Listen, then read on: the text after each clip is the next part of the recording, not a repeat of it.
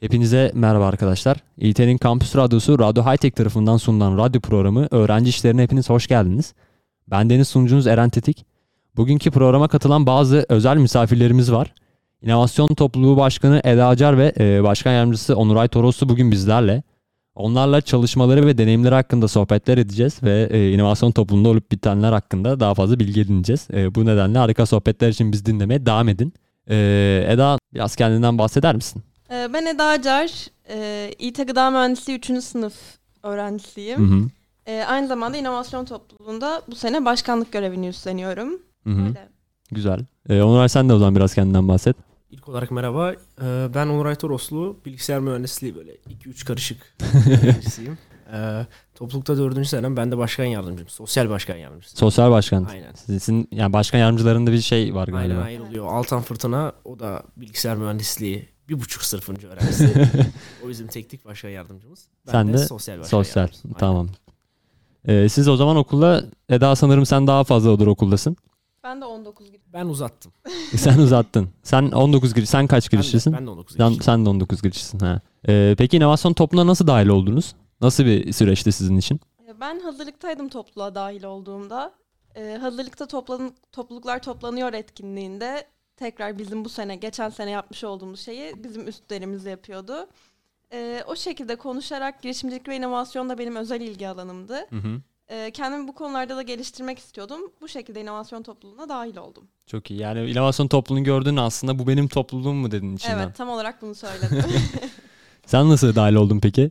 Benimki biraz daha kafatasçılık gibi oldu. Bizim başkanımız benim lisemden mezundu o dönemde. Ondan sonra bilişim koordinatörümüz lisemden mezundu. Zaten bir gittim. Herkes yani. Tanıdık yani. Herkes tanıdık. Öyle olunca bir dahil olalım sonra dedim, ama içine dahil olunca asıl şeyi gördüm ve 4 senedir devam ediyorum yani. Memnunsunuz inovasyon topluluğuna? Keyfini alıyoruz. Ben çok memnunum. Ben de kişisel olarak inovasyon topluluğu üyesiyim arkadaşlar. Ben de çok memnunum. Güzel bir işleyiş var. Bunu yapabilirim. O zaman topluluğunuzu biraz daha tanımak için topluluğunuz ne yapar? İnovasyon topluluğu nedir? Biraz açıklamanızı istiyorum. Hatta başkanımızdan rica edeyim. Sayın Eda Hanım. Tabii ki, ben hemen açıklayayım. Biz daha çok kariyer topluluğuyuz aslında. Ben topluluğumuzu topluluklar toplanıyor'da anlatırken daha çok şirketler ve öğrenciler arasındaki köprü görevini üstleniyoruz diyorum. Çünkü yaptığımız etkinliklerle birçok şirketle iletişim haline geçiyoruz. Birçok şirketi okulumuzda ağırlıyoruz. Bu sayede öğrenciler şirketlerle daha kolay iletişim kurabiliyorlar. Hı hı. İlk aşamada, staj, ilerleyen aşamada işe girmeyi gerçekten kolaylaştırıyor. Topluluğumuz network açısından öğrenciler çok şey katıyor diyebilirim. Etkinliklerimizden de bahsedeyim ben biraz size. En büyük etkinliğimiz, en sevdiğimiz etkinliğimiz Createch genelde. Createch'te girişimcilik ve inovasyon başlıklarını tartışıyoruz. Bu sene eğer Createch yapabilseydik, en büyük üzüntümüz de bizim bu topluluk olarak. NASA'yı ağırlayacaktık, BMW'yi ağırlayacaktık, Türk Hava Yolları'nı ağırlayacaktık, çok büyük şirketleri ağırlayacaktık. Ve bu şirketlerle bizim ekibimiz var, Createch'i oluşturan bir ekip. O ekip gerçekten birebir iletişime geçebileceklerdi. Bunun dışında Sastino adında bir etkinliğimiz var. Bu sene en büyük Sastino'yu gerçekleştirdik. Birçok firmayı ağırladık yine Sastino'da. Sastino sürdürülebilir inovasyon ve yenilenebilir enerji temalı etkinliğimiz bizim. Etkinliğimiz kapsamında yine birçok büyük şirkete ulaşıyoruz. Bosch, Borusan, Zorlu Enerji gibi. Hı hı. Bunun dışında bir diğer büyük etkinliğimiz Game Summit. Game Summit daha çok eğlence etkinliğimiz bizim.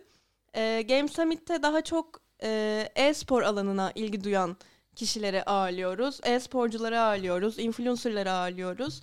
Hatta bu sene 3-4 Haziran'da gerçekleştireceğiz. Bu sene yaşanan deprem felaketi nedeniyle biraz daha sosyal sorumluluk ağırlıklı bir etkinlik yapmak istedik aslında. 3 Haziran'da büyük konuşmacılar ağırlıyoruz. 4 Haziran'da da depremzede çocukları burada ağırlıyoruz. Onlarla beraber oyunlar oynuyoruz. Influencerlarla onları tanıştırıyoruz. Çok güzel. Sadece kariyer mi? Hayır, değil. Aynı zamanda sosyal de sorumluluk, evet. Eğlence de aslında, değil mi? Evet. Aynı zamanda bizim zaten sosyal sorumluluk ve eğlence topluluğuyuz. Bunların hepsini bünyemizde barındırıyoruz. Sosyal sorumluluk ayağımız Design Kids etkinlikleri düzenliyoruz. Durumu olmayan çocukları okulumuzda ağırlıyoruz. Onlarla oyunları oynuyoruz. Yaratıcı drama eğitimleri veriyoruz. Hediyeler veriyoruz onlara. Bunun dışında LÖSEV'le çalışıyoruz. Birçok sosyal sorumluluk etkinliğinde tekrar deprem zamanı topluluk bizim topluluğumuz öncülüğünde birçok deprem projesinde bulunduk. Sizin de bildiğiniz gibi duymuşsunuzdur büyük ihtimalle, Hatay projesi gerçekleştirdik. Eğlence ayağımızda birçok after düzenliyoruz. Biz after'larda çok eğleniyoruz ekipçe. Hatta Onuray'ı da after'lar sayesinde topluluğa bağlamışız zamanında. Aynen, benim ilk after'ım beni topluluğa bağlayan şeydi ya. Apayrıydı. O after'daki eğlence aslında galiba seni çekmiş. İlk Sastino etkinliğinden sonraki after yani bir şeyler başarmış oluyorsun o sırada, yani o insanlarla beraber. Evet. 30-40 kişi bir şey için uğraşmış. Onu başarıyla gerçekleştirmiş oluyorsun ya. Ondan sonra keyif apayrı oluyor. Aralardaki bağı da zaten çok güçlendiriyor. Bir şey başarmış olmak beraber. Beraber o bir şeyi başardıktan sonra onun için eğlenmiş olmak. Peki bu etkinlikler kaç senedir düzenleniyor? Düzenli olarak yapıyor musunuz her yıl? Onuray mesela. Her sene gerçekleştiriyoruz ya. Kreatek'te olsun, Sastine'de olsun. Zaten bizim Kreatek amiral gemisi etkinliğimiz ve bu amiral gemisi etkinlikte topluluğumuzun şu an olduğu yere gelmesini sağlayan şeydir bence. Ve her sene senelik olarak gerçekten Sastine'omuzda, Kreatek'imizde, yani bu sene mesela deprem felaketinden dolayı bir sıkıntı yaşadığımız için Kreatek'i çıkartamadık. Geçtiğimiz senelerde de pandemi felaketinden dolayı Sastine'yi gerçekleştirememiştik. Fakat dediğim gibi böyle olağanüstü bir durum yaşanmadığı sürece toplumumuzun kuruluşundan itibaren var olan etkinlikler. Bu etkinlikler aynı zamanda, yani yine pandemi sürecinden dolayı çıkartamamıştık Game Summit'i ama geçen sene onu da senelik olarak devam ettirmeye başladık. Aynı zamanda Design Kids ve Design 101 etkinliklerimizde her sene çıkarttığımız etkinlikler.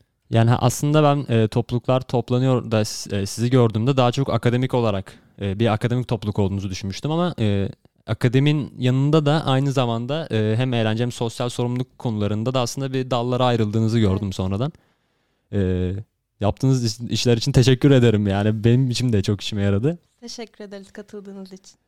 Bu soruyu ikinize de sormak istiyorum, merak ediyorum. İnovasyon topluluğuna katılmanın size profesyonel olarak büyümünüze ya da kişilik olarak bir şeyler kattığınızı düşünüyor musunuz ya da neler kattığını düşünüyorsunuz? İlk ben cevaplayayım istersen. Ben gerçekten kendimi inanılmaz derecede geliştirdiğime inanıyorum inovasyon topluluğu sayesinde. Bir kere şeyi öğreniyoruz. Ekip çalışması nasıl olur? Ekipçe bir iş başarmanın mutluluğunu yaşamayı öğreniyoruz aslında biz topluluk sayesinde. Bunlar kişisel olarak beni geliştiren şeyler. Kariyer anlamında çok daha fazla katkısı var inovasyon topluluğunun bana. Bir örnekle açıklamak istiyorum. Bizim bu sene Design Kids adında bir etkinliğimiz var. Tamamen kariyerden uzak bir etkinlik aslında. Sosyal sorumluluk etkinliği. Oraya Pınar'ın insan kaynakları müdürü gelmişti bir eğitimi vermeye. Ben de staj arayışındaydım. Esra Hanım, hatta onunla beraber konuştum. CV'mi gönderdim. CV'mi kendisi de iletti üstlerine. Onun sayesinde şu an Pınar'da staj buldum mesela ben. Hiçbir şekilde staj bulma sürecinde zorlanmadım. Sadece Pınar'dan değil, Özsüt'ten, Eti'den birçok firmadan ben olumlu dönüş aldım. Bunlar arasında inovasyon topluluğu sayesinde ben tercih yaptım. Onlar beni seçmedi, ben onları seçtim. Çok iyi, evet. Yani topluluğumuz gerçekten kişilere kariyer anlamında kendilerini geliştirmek istiyorlarsa çok şey katıyor. Ama şunu da eklemek istiyorum. Sen topluluğa ne kadar verirsen o kadar alırsın. Bu yüzden bunları gerçekleştirebilmek için birazcık topluluğa sizin de vermeniz gerekiyor. Evet, peki sen bu konu hakkında ne düşünüyorsun? Tam Eda'nın kaldığı yerden devam edeyim. Gerçekten toplulukta yani kendi karakterini göstermenle ilgili bu durum bu aslında. Yani kendin topluluktan ne almak istiyorsan o kadar vermelisin ve o kadarını alıyorsun. Ben bu toplulukta mesela kariyer yönü önde bir topluluk olsa bile ben öğrenci topluluğu olduğunu bilerek girdim ve öğrenci topluluğu olarak sosyalleşme alanında kendimi geliştirmek yaptım. O yüzden zaten sosyal başkan yardımcısıyım. Ben kendime yani çok sayıda arkadaş kattım. Sizin işte etkinlik koordinatörünüz Erenlikçi ilk girdiğim sene başkan yardımcısıydı. Onunla bir arkadaşlık yaptım işte. Daha geçen sene üye olarak aldığım insanlar şimdi yönetim kurulumuzdalar. Onlarla çok yakın arkadaşlıklarım var. Tetik senle zaten yine inovasyon üzerinden tanıştık. Bu konudan şey yaptım ama benim de somut bir örnek vermem gerekirse kariyer alanından. Ya staj mülakatları oluyor. Bu staj mülakatlarında benim mesela bir staj tecrübem yok ama bize bir tecrübe, hani insan yönetimi olsun, herhangi bir yönetim olsun, bizden bir tecrübe sunmamızı istiyorlar. Burada mesela toplumun çok büyük faydası oluyor. Daha geçen girdiğim en son insan kaynakları şeyinde tamamen toplulukta yaşadığım şeylerde, toplulukta, çünkü ilk defa bu kadar büyük bir insan topluluğuna yönelik bir hareket yapıyorsun. Onları yönetiyorsun ya da onların en azından onlarla beraber bir etkinlik, profesyonel bir etkinlik çıkartıyorsun. Buradaki tecrübelerimden yararlanarak mesela insan kaynakları mülakatından başarılı ayrılmış oldum. Evet. Zaten bildiğim kadarıyla sizin yönetim kurulunuz bir seçimle seçiliyor değil mi? Yanlış bilmiyorsam. Evet. Bu seçimden sonra peki yapılan herhangi bir mülakat oluyor mu, yoksa seçimin kazananı direkt yönetim kuruluna girmiş mi oluyor? Şöyle oluyor aslında. Adaylıklar açıklanıyor. Bizim 10 ya da 11 tane koordinatörlüğümüz var. Bu koordinatörlüklerimize başvurular açılıyor. Çekirdek ekibimiz bunlara başvuru yapabiliyor. Hı hı. Daha sonra bir oylama gerçekleşiyor. Bu oylamaya göre kimin oy aldığı, kim ne kadar fazla oy alırsa o daha avantajlı oluyor. Bir de mülakat sürecimiz oluyor ekstra. Bizim mülakatlarımız gerçekten tam bir iş mülakatı. O profesyonellikte gerçekleşiyor genellikle mülakatlarımız. %70'i mülakat etkiliyor, %30'u seçim etkiliyor. Bu şekilde bir. Aslında bu bir mülakat tecrübesi de sunmuş oluyor üyeye. Evet. Daha sonra bir iş mülakatına girdiğinde aslında sıfırdan değil de daha önce bilmiş olarak giriyor. Bu da bir işe girme sürecinde çok önemli bir şey bence. Tüm dürüstlüğümle söylüyorum, topluluğun herhangi bir, yani ben mesela eğitim koordinatörü olarak başladım. Daha nispeten daha kolay bir koordinatörlük. Hı hı. Onun mülakatı girdiğim insan kaynakları mülakatlarından hepsinden daha zor. Daha mı zordu? Aynen. Bayağı o zaman inovasyon. Peki bu mülakatı kimler yapıyor? DK'mız yapıyor, bizim danışma kurulu. Evet, yani bu aslında bir inovasyona yıllarını vermiş, çok emek harcamış insanlar emin ellerle tutulmasını istiyorlar gibi algıladım şu an.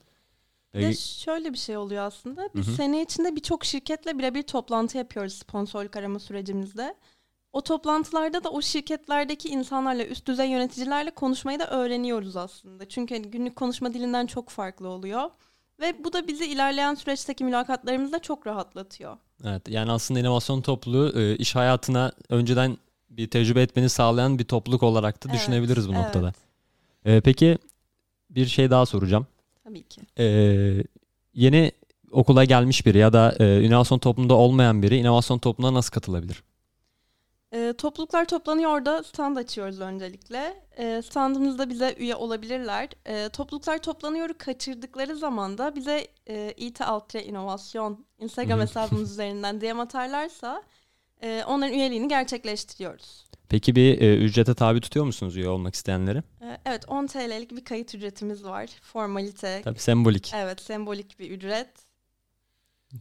Çünkü öbür türlü yani liste toplama işine benziyor. Yoldan geçip listeye seni yazayım şekilde oluyor. Öyle de olmuyor. Yani 10 lira verince, yani ben girdiğimde şu an çok sembolik bir fiyat ama ben mesela ilk girdiğimde bundan 4 sene önce çok da sembolik değildi. Birkaç bir şey alınabildiği için en azından o birkaç bir şeyin hatırına zaten belki geliyordum ve nelere kadir oluyordu. Ben gerçekten arkadaşım gidelim diye ısrar etmesiyle mesela ilk tanışma yemeğimiz oluyor her sene başında. O da her senelik yaptığımız etkinliklerden biri. Hatta eğlence etkinliğimiz diyebilirim. Mesela ben o etkinliğe öyle verdik parayı gidelim muhabbeti yaptım. 4 senedir topluluktayım. Ya aslında üyelerden para talep etme çoğu toplumun da yaptığı bir şey. Yani burada sizi kötülemek için söylemedim tabii ki. Hani öğrenmek için söyledim sadece. Peki bu katılan üyeler etkinliklerinize nasıl görev alabiliyor ve yönetim kuruluna girmek isterse ya da daha fazla görev almak isterse bunu nasıl başarabilir Onuray? Şöyle gerçekleşiyor. Biz ilk etkinliğimizde ilk olarak zaten her topluluğun yaptığı gibi okulumuzda neredeyse toplu WhatsApp grupları açıyoruz. Genel olarak WhatsApp üzerinden iletişim kurduğumuz için. Orada ilk etkinliğimiz, buna Sastino diyelim. İlk büyük etkinliğimiz öyle olduğu için ilk salon etkinliğimiz büyük. Sastino üzerinden ilerliyoruz. Sastino etkinliğimiz var. Bunun mail atım süreçleri olacak. Sponsorluklar için olsun, konuşmacılar için olsun. Gelin beraber atalım, beraber gerçekleştirelim diyoruz. Bu mail atım etkinlikleri gelen insanlar zaten, yani dediğim gibi ne kadar verirsen o kadar alırsın. Bizim direkt Sastino ekibimizde oluyor. Sonra bazen bu sürpriz oluyor. Çünkü gelmek isteyen zaten en baştan geliyor. Sen de mesela bu sene başında böyleydin. Sürpriz olarak bazı insanlar çıkıyor. Direkt alanda, aksiyon anında orada olmak isteyenler ve bundan gerçekten bunu aşırı iyi becerenler. Benim bir arkadaşım vardı. Gerçekten sadece etkinliğe geliyor. Etkinlikte görevini çok iyi yapıyor. Hatta Cüneyt, yani Eda da bilir. Görevini çok iyi yapıyor. Aranan adam oluyor. Sonra gidiyordu mesela. Anladınız mı? Böyle insanlar da çıkıyor ekstra gerçekten. Bu insanlarla beraber bir ekip oluşuyor. Bu insanlar daha fazlasını vermek isterse zaten bu sefer hani siz gelin demiyoruz. Biz gerçekten arkadaşlar, hani gruplara genel değil, o arkadaşlara özel olarak hani kreatifimiz olacak veya farklı bir etkinliğimiz olacak. Yine beraber çıkartalım arkadaşlar diyoruz. Çünkü beraber bir şeyi çoktan başarmış, beraber bir etkinliği çıkartmış olduğumuz için biz de onları arıyoruz. Yalan yok yani. Evet. Mesela şu an Game Summit sürecinde çok fazla insan, yani online olduğundan dolayı okul ya burada değil ya şey değil. Biz bu insanları merak edip işte neredesin, beraber şey yapalım diye şey yaptığımız oluyor. Çünkü dediğim gibi bu insanlarla bir şey çıkartmış oluyorsun. Bir yandan da bir güven ortamı da oluşmuş oluyor aranda. Yapabileceğini biliyorsun o insanın. Böyle ilerliyor. Sonra vermek isteyen daha çok geliyor. Ya da mesela bu Sustino'da hiç görev almamış ama gelmek isteyenler, tabii bu sefer mesela ikinci etkinliğimiz Creative diyelim. Çat diye bir süreç olmuyor. Çünkü bizim bir ekibimiz var zaten. Evet, Sustino'dan gelen. Çat, yani onun Sustino gibi hadi gelen gelsin arkadaşlar ortamı olmuyor. Çünkü benim zaten hali hazırda oturmuş bir şey oluyor. Sadece Creative daha büyük bir etkinlik olduğu için biraz daha hevesli insanlar. Mesela dedim ya size, etkinlik anında gelen insanlar oluyor. O etkinlik anında gelen insan olayı Creative'de pek olmuyor. Yani onun mail atımı kısmında, sponsorluklar, konuşmacılara ulaşma kısmında da çabalamasını istiyoruz eğer daha önceki etkinliklerimizde çabalamadıysa. Ama tabii ki yine sürprizler olabilir. Çünkü bazı insanlar gerçekten çok istiyor. Sırf Creative gecesinde gelip, yani bir önceki gece ve sonra Creative'de çalışıp 2 gün boyunca bu sene koordinatörümüz olmuş arkadaşımız da var. Yani tam o şapkadan çıkıp bir şekilde. Bir şekilde şey gibi aynen, çıkıp. yapan insan, isteyen insan yapıyor zaten, bir şeyler almak isteyen insan. Biraz da dediğim gibi üyelerimizde, yani öğrencilerde bitiyor. Evet. Peki İnovasyon Topluluğu kaç yıldır var biliyor musunuz? Bu sene 11. senemiz. 11. seneniz. Evet, Aa, 11 çok güzel. senedir var. Peki İnovasyon Topluluğu'nun yaratılmasına ilham veren şeyin ne olduğunu biliyor musunuz? Şöyle, İnovasyon Topluluğu aslında bizim okuldaki Türkiye'de kurulmuş ilk inovasyon topluluğu. Aa, Bizim kurucumuz İbrahim ve Utku, bizim en üstlerimiz zaten. Onlar inovasyon kültürünü kampüsümüzde yayma amacıyla kurmuş bizim topluluğumuzu. İkisi de girişimciliğe inanılmaz derecede ilgiliymiş. Bu yüzden hem inovasyonu hem girişimcilik kültürünü kampüsümüzde yaymak çok istemişler. Topluluğumuz bu şekilde kurulmuş. peki toplumunuzun kampüs içerisinde öğrencilere inovasyon ve girişim kültürünü yaydığını düşünüyor musunuz? Etkinliğimize katılan ve almak isteyen her öğrenciye yaydığımızı düşünüyorum ben aslında. Her sene yaptığımız etkinliklerde kendimizi tekrarlamak yerine yenilikler eklemeye çalışıyoruz. Bunun dışında öğrenmek isteyene, inovasyon kültürünü benimsemek isteyene eğitimler veriyoruz zaten. Bu sayede ben yaydığımızı düşünüyorum. Evet, çok güzel gerçekten. İnovasyon özellikle İİT bazında aslında senin bir şeyler gerçekten gerçekleştirebileceğin bir üniversite okuyoruz. Evet. O yüzden kampüsümüzde inovasyon kültürünün yaygınlaşması hem Türkiye için hem de şey için, öğrenciler için iyi bir etkinlik. Peki toplumunuzun ev sahipliği yaptığı etkinlikleri nasıl fikir buluyorsunuz? Mesela benim bildiğim galiba Game Summit en genç etkinliğiniz. Mesela Game Summit'in ortaya çıkış fikrini nasıl ortaya çıktığını biliyor musunuz? Ya ben şöyle söyleyeyim. İlk olarak bizim dönemimiz yetmiyor, yani bizden bir sene önce çıktı ama genel olarak ya şöyle oluyor. Bunun bir sene öncesinde toplulukta olan bir kişi, mesela ilerliyoruz. Şeyde bir etkinlik oluyor. Teknofest'e gidiyoruz mesela, atıyorum, ya da Teknopark'ın çok fazla düzenlediği etkinlikler oluyor. En son İstanbul'da mesela İnovatif'in bir etkinliğine gittik mesela. Böyle etkinliklere gidiyoruz ve buradan fikirler geliyor. Bir tane de mesela o sırada bilişim koordinatörü olsun, üye olsun, şunu yapalım mı diyor. Mesela zamanında biz bir tane ideaton etkinliği. İdeaton muydu, hackathon muydu? İdeaton etkinliği gerçekleştirdik. Süperdi.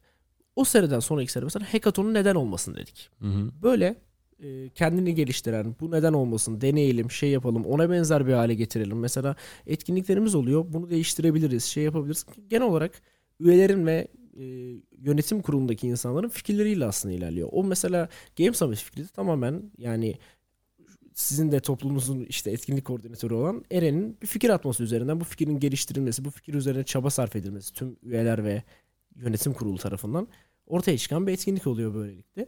Mesela seneye için benim bir fikrim olur. Ben bunu ortaya atarım.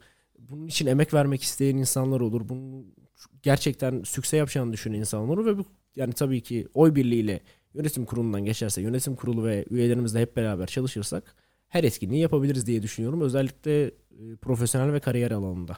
Evet, hem zaten inovasyonda topluluğu olduğu için yeni bir fikri olan üye ya da herhangi bir kişinin fikrini önemsemeniz çok doğal ve güzel bir şey bence. Evet. Her zaman her türlü fikre açığız zaten. Bunu da söylüyoruz sürekli. Peki bu etkinliklerde diğer üniversitedeki, kampüsteki diğer topluluklarla bir işbirliği yapıyor musunuz? Ortak düzenlediğiniz etkinlikler oluyor mu, yoksa inovasyon hepsini tek başına mı üstleniyor? Bize bir fikirle gelindiği zaman yine topluluklardan genelde reddetmiyoruz. Onlarla işbirliği içerisine girmeye çalışıyoruz. Ama Createch, Sustino, Game Summit gibi kült etkinliklerimizi tek başımıza çıkarmaya özen gösteriyoruz. Hı hı. Çünkü onlar bizi temsil eden etkinlikler aslında. Tabii ki diğer topluluklarla iletişimde kalmaya çok önem veriyoruz. Ama kült etkinliklerimizi dediğim gibi kendimiz çıkarıyoruz. Bu sene Design Kids'te sizden, radyo topluluğundan destek aldık. Radyo topluluğuyla beraber çıkardık mesela. Bizim için çok keyifli bir etkinlikti. Evet, bizim için de öyleydi. Teşekkür ederiz. Biz teşekkür ederiz dahil olduğunuz için. Peki şimdi bir inovasyon, bir girişim topluluğusunuz. İkisi arasında bir fark var mı? Tam bilmiyorum, kusura bakmayın ama. Ya, inovasyon daha genel bir tanım. Çünkü girişimde inovasyon olabilir mesela. Ama her inovasyon girişim. Aynen. Anladın mı? Yani girişimi geliştirmek de bizim işimiz. Başka bir şeyi geliştirmek de, anladın mı? Öyle o tarzda şey yapayım. Yani kelime anlamı bakımından inovasyon daha geniş bir şey. Ama tabii ki kapsar mı? Her şeyi kapsar. Şu an önümüzdeki mikrofonları da kapsar. Kişisel olarak beni de kapsar. Herkes her şeyi kapsar bence inovasyon. Peki toplumun herhangi bir üyesi mezun olduktan sonra kendi inovasyon fikriyle kendi işini, şirketini kurdu mu? Evet, böyle örneklerimiz çok var aslında bizim. Utku'dan bahsetmiştim, topluluğumuzun kurucusu. Hı hı. Şu an İnovaterm adında bir şirketi var. Hatta bizim topluluktaki etkinliklerimize sponsor olmaya başladı artık. Çok iyi. Bunun dışında Nurgül. Nurgül de bir agency diye bizim topluluktan birçok üyenin bulunduğu bir girişim oluşturmuştu zamanında. Bu tarz örnekler çok var, şu an aklıma gelmeyen de çok var. Gerçekten girişim ayağı kuvvetli ve network kuvvetli bir topluluğuz. O yüzden topluluk bağlantılarını ilerleyen aşamada girişiminizi ortaya koyarken kullanmanız sizin her zaman işinize geliyor, melek yatırımcı bulmak açısından. Evet. Biraz da etkinliklerin üzerinde konuşmak istiyorum aslında. Sustino'da yenilenebilir enerji üzerine bir konferans veriyorsunuz, değil mi? Evet. Bu etkinlikleriniz nerede düzenleniyor bu arada? Okulumuzda gösteri merkezinde düzenliyoruz genelde. Gösteri merkezinde düzenleniyor. Peki bu Sustino etkinliğinde aslında başarmak istediğiniz üniversite okuyan geleceğin mühendis adaylarına, geleceğin iş adamlarına diyeyim, inovasyonculara nasıl bir aslında fikir aşılamak istiyorsunuz? Sustino'da bizim amacımız aslında neden sürdürülebilir enerji kullanılmalı, yenilenebilir enerji kullanılmalı, sürdürülebilir inovasyon neden önemli, bunu okulumuzdaki öğrencilere benimsetmek. Hepimiz biliyoruz, dünyamız gerçekten çok büyük bir kirliliğe doğru gidiyor, çevresel sorunlara doğru. Biz de aslında tam olarak buna ayak basmak istiyoruz Sustino'da. Bu sorunları nasıl azaltabiliriz? Bu sorunlara mühendislik bakış açısıyla nasıl yeni düşüncelerle yaklaşabiliriz diye düşünüyoruz. Bu konuyu kavramaya ve bu konuyu aşılamaya çalışıyoruz. Aşılanması da gereken aslında önemli bir konu bu. Ya şöyle, zaten hani geleceğin mesleği denilen şeyler vardır ya, geleceğin topiği olur. Evet. Artık o gelecek burada. Özellikle Sustino'nun konusunda, yani yenilenebilir enerji ve sürdürülebilir inovasyon konusunda. Öyle olduğu için şu an mesela ya ben bilgisayar mühendisiyim, Eda gıda mühendisi. Ben bir uygulama çıkarttığımda, yazılım yaptığımda bunun yarattığı, atıyorum, karbon emisyonu orada işte şeyin kullandığı, oradaki serverların kullandığı benim için çok önemli oluyor. Şu an bir makinacı, bir araba firması her türlü buna bakmak zorunda bırakılıyor artık.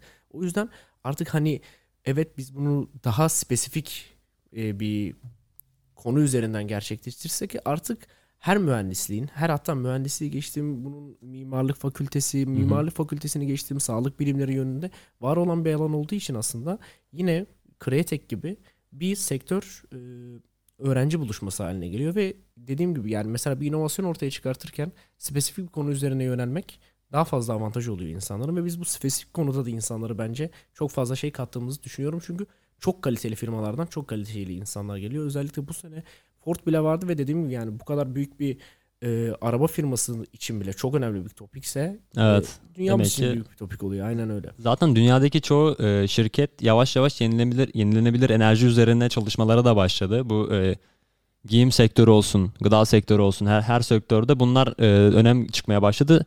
Ve bu konu aslında gerçekten hepimizin için çok önemli. Bizim için olmasa da çocuklarımız için, torunlarımız için çok önemli bu konu. Dünyayı onlara bizim bildiğimiz gibi bırakmak amacıyla en azından. Createch etkinliğiniz de daha çok girişimcilerin geldi. Çok büyük bir etkinlik. NASA dediniz ki. Evet. NASA bir gün girişimcileri ağırlıyoruz. Bir gün kurumsal şirketleri ağırlıyoruz aslında. 2 gün sürüyor. 2 gün sürüyor Kreatek. Kurumsal şirketlerdeki ana hedefimiz hep vurucu şirketleri seçmek. Bu yüzden bu sene NASA'yı çağırdık. Bu yüzden BMW'yi çağırdık. Gerçekten çok büyük şirketler yani Evet. bunları ülkemize getirebilmek, özellikle yani bizim üniversiteyi bile geçtim, çok büyük bir olay aslında. Çok güzel bir şey. Umut Yıldız gelecekti bu sene bize. Umut Bey zaten daha önce de bizim etkinliklerimize katılmıştı. Kendisi de Türkiye'de aslında uzay bilimlerine biraz daha ilgi çekilmesi gerektiğini düşünüyormuş. Bu yüzden bizim teklifimizi hiç reddetmedi. Direkt olumlu dönüş yapmıştı bize o zaman. Biz de çok mutlu olmuştuk. Bu konferans, bu etkinliklerde peki gelen katılımcılardan bir ücret talep ediyor musunuz? Hayır, etmiyoruz. Etkinliklerimiz ücretsiz gerçekleşiyor. Ücretsiz bir şekilde okulunun içinde gerçekleşiyor. Evet. Peki Kreatek'e gelen konferans, işte konuşmacıları dinleyen, etkinliğe katılan bir kişi kendini istediği bir şirketten, kurumsal bir şirketten bir staj ayarlayabilir mi etkinliğinize katıldığı için? Şöyle oluyor. Bizim networking aralarımız oluyor. Konuşmacı sahnede konuşmasını yapıyor. Mesela BMW sahneye çıkıyor, konuşmasını yapıyor. Sonra araya çıkıyor. Bu şirketle ilgili insanlar zaten o konuşmacının etrafında toparlanıyor. O konuşmacıyla birebir iletişim kuruyor. Konuşmacının iletişim adresini alabiliyorlar. Bu sayede staj bulmaları çok kolaylaşıyor.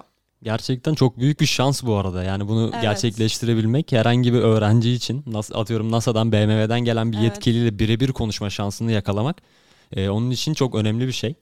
Bu yüzden gerçekten Kreatek yaparak aslında sadece inovasyon topluluğuna değil, okulumuzdaki bütün öğrencilere bir yarar sağlamış, bir iyilik sağlamış oluyorsunuz. Game Summit, Design Kids'e gelelim. Design Kids etkinliğinde biz de Radiohightech olarak orada yardımcı olduk inovasyon topluluğuna ve çok keyifli bir etkinlikti gerçekten. Design Kids'te ki asıl amacınız ne oluyor peki? Şöyle, Design Kids'te genelde köy okullarına ulaşmaya çalışıyoruz. Köy okullarına birçok imkan gitmiyor. Ve bu çocuklar hem yaratıcı drama eğitimleri alamıyorlar. Bunun dışında bizim verdiğimiz birçok eğitim var. Mesela iş etiği, ilkokul seviyesine indirilmiş bir iş etiği eğitimi verdik bu sene. Çok güzel. Bu eğitimlere köy okullarının ulaşması diğer okullara göre biraz daha zor oluyor. Evet. Biz de bu imkanı aslında bu çocuklara getirmeye çalışıyoruz. Bu çocukları kendilerini geliştirmelerini erken yaşta fark edebilmeleri için böyle bir etkinlik düzenliyoruz. Öyle. Peki bu etkinlikler yapılırken ilerleyiş konusunda arka planda nasıl bir çalışmalar dönüyor? Kaç kişilik ekipleriniz var? Yani çalışmaları ayırıyor musunuz? Yani şu şekilde dediğim gibi, yani koordinatörlük özelliklerinde bazı koordinatörlüklere diğer koordinatörlüklerden tabii ki daha büyük yük düşüyor. Mesela bir etkinlik çıkartma sürecine başlayalım. Bu süreçte ilk olarak bir öğrenci topluluğuyuz. Öğrenci toplumunun böyle büyük etkinlikler çıkartması, en basitinden bu insanları konuk etmesi, çünkü uçuşları var, bazen konaklamaları var, 2 günlük etkinlikler yapıyoruz kendileri. O gün konuşmaları olmasa dahi kalmak da istiyorlar bazen. İş böyle olduğu durumda ilk olarak sponsorluk ve tabii ki etkinliği çıkartacağımız katılımcıların çağrılması oluyor. Evet. Bu çağrılma kısmında mesela dediğim gibi üyelerimiz ve biz yapıyoruz. Sponsorluk koordinatörümüz var. Sponsorluk koordinatörlüğümüz özelinde daha çok sponsorluk çalışmalarına yöneliyorlar ve kendi ekibi de sponsorluk koordinatörümüzü ayarlıyor ve o ekibiyle beraber, ama dediğim gibi tüm üyelerimiz, gelen katkı vermek isteyen herkes de yapabiliyor ama o konuya özelleşmek herkes isteyebiliyor aynı şekilde özel olarak. Aynı zamanda kurumsal iletişim koordinatörlüğümüz var. Ve tabii ki etkinliğin kendi koordinatörü var.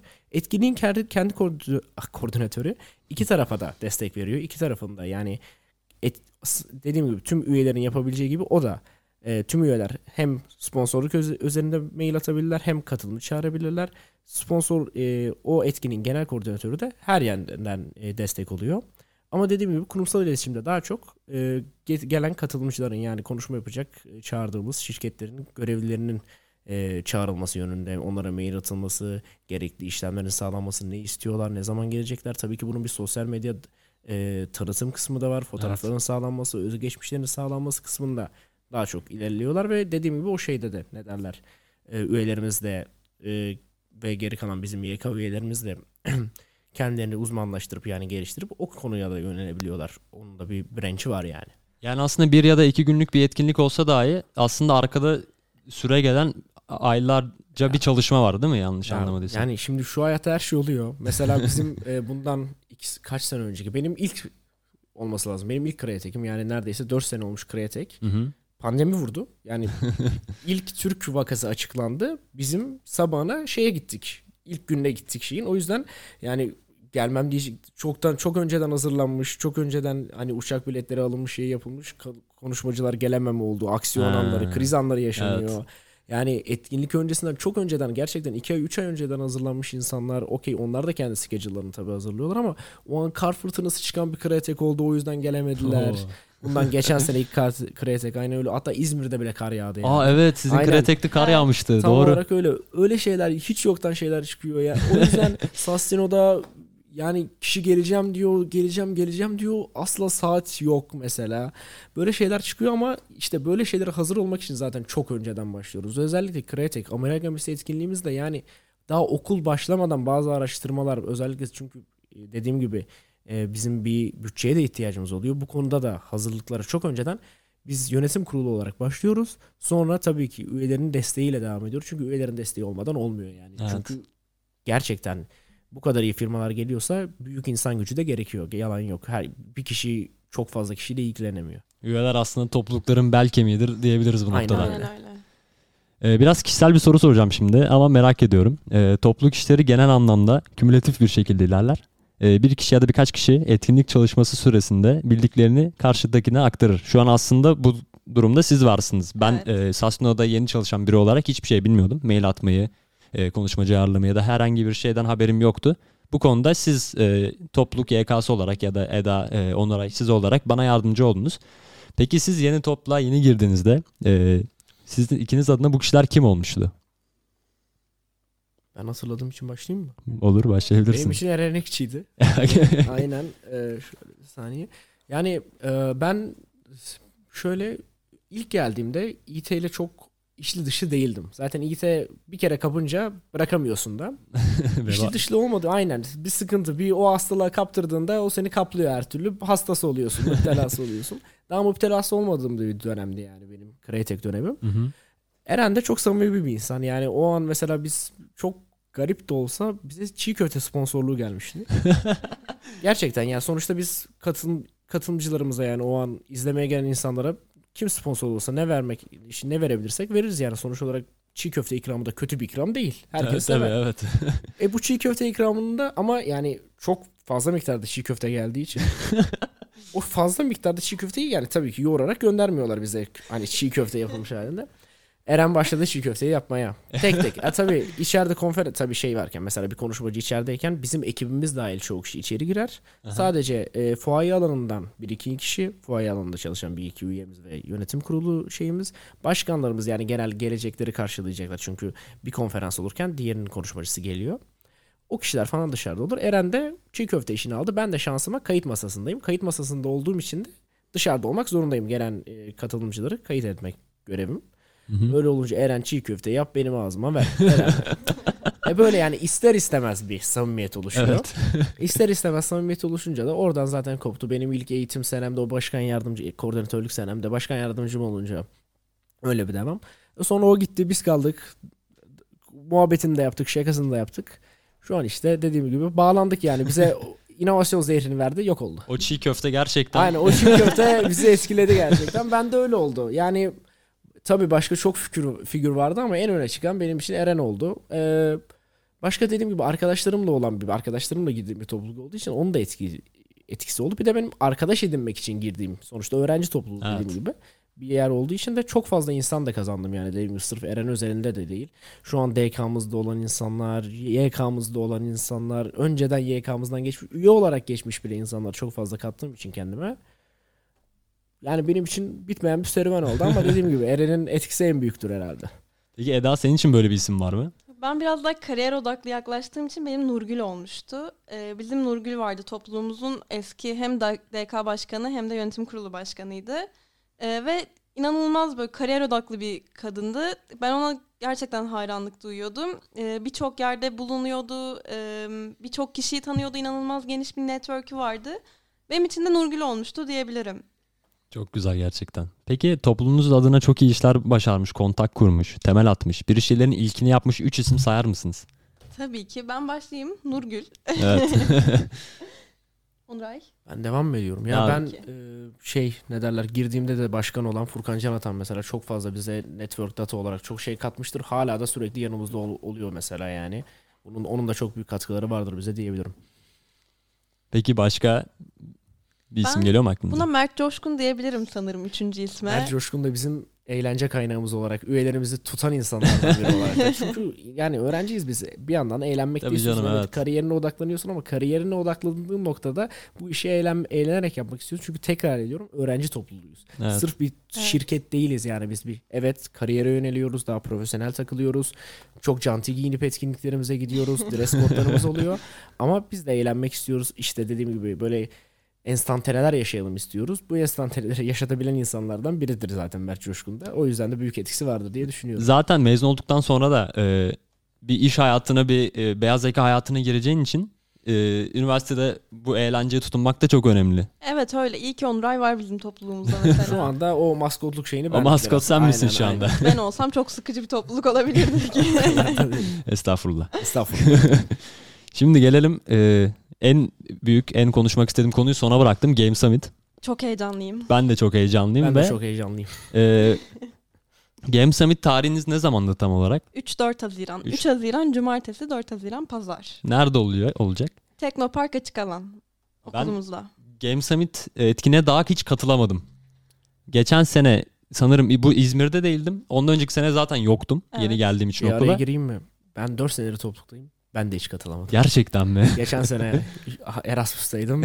Ondan önce pandemiydi zaten, yapamadık. İlk sene de işte Eren'in çıkarttığı senede yoktum. Yani okulda senin gibi. Benim de ilk Game Summit'im olacak. Ben de ayrı heyecanlıyım. Aynen öyle. İsimlere de ayrı heyecanlıyım zaten ama. Zaten önceki etkinliklerin gelen isimlerine bakıyorum ve ben bu oyun sektöründe de yani oyun oynadığım için, işte Twitch yayınlarını izlediğim için biliyorum. Çok büyük isimler gelmiş zamanında ve şu an gelen isimler de çok büyük gerçekten. Peki şu an açıklanan isimleri sayabilme şansınız var mı bize? Tabii ki. Ben hemen bakalım. Bir araya gireyim. Ya mesela bilmiyorum ama bence bizim şu an tam içinde olduğumuz bu masadaki herkesin kuşağında yani Aykut Elmas'ın Vine'larıyla hala açıp eğlenmeyen, her Ramazan öncesi bir 30 dakikalık mashup yapmayan yoktur bence. Yoktur, evet. Yani ben Ramazan'a geçtim, ben canım sıkılıyor açıyorum. Vine'lar özelinden sonra kendi çıkarttığı işte Instagram videoları, o da zaten yayın hayatına atıldı. Yayın hayatında yaptığı her hareket inanılmaz keyif veren bir insan.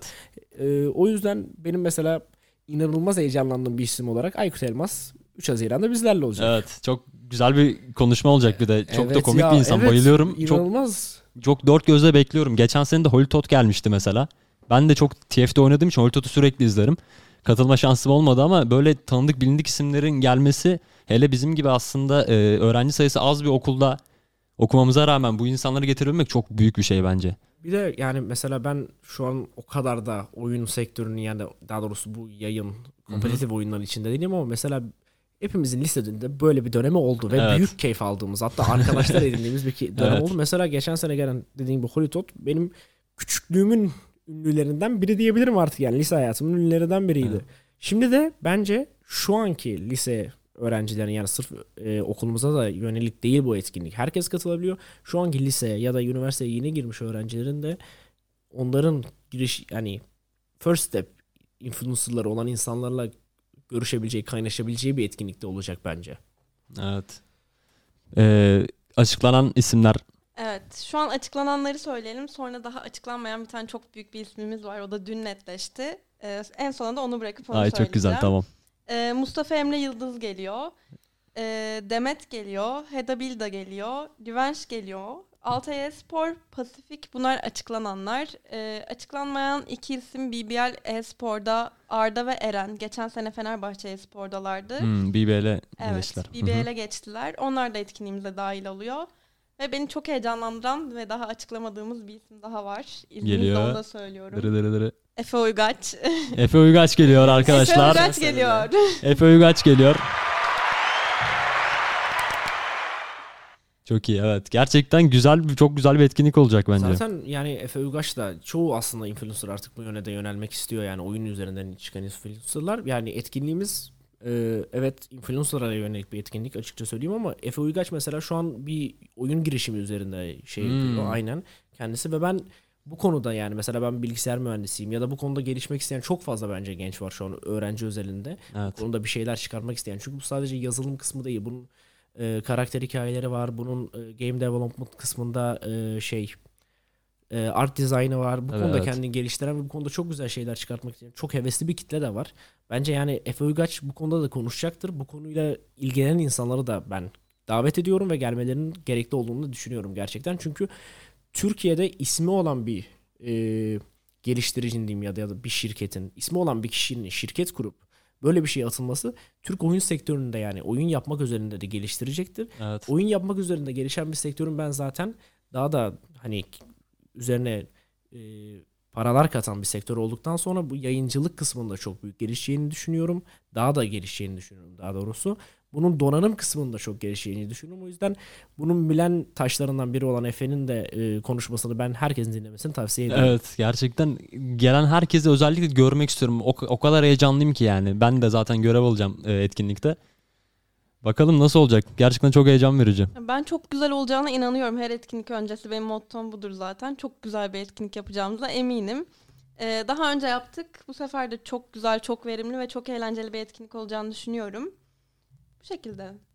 O zaman 3-4 Haziran'da hepinizi bekliyoruz. herkesi İİT Teknopark açık alanına bekliyoruz arkadaşlar. Evet, bekliyoruz ve çok eğleneceklerine de eminim aynı zamanda.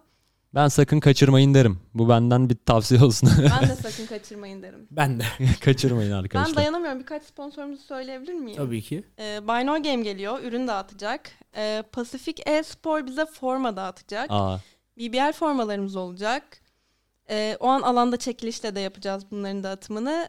Onun dışında Brewwood geliyor. Kahve olacak bütün gün. Terra Pizza geliyor. Pizza dağıtımımız olacak. Bunun dışında bir sponsorluğumuz daha var. Red Bull dağıtımı gerçekleştireceğiz. Bu şekilde. Gerçekten hem yiyip hem içip kahve içip hem dağıtılan hediyelerden alıp hem de sevdikleri insanların konuşmasını dinleyebilecekler. Belki de birebir tanışma şansı da elde ederler. Fotoğraf çekilme fırsatı da veriyoruz. Çok güzel, evet.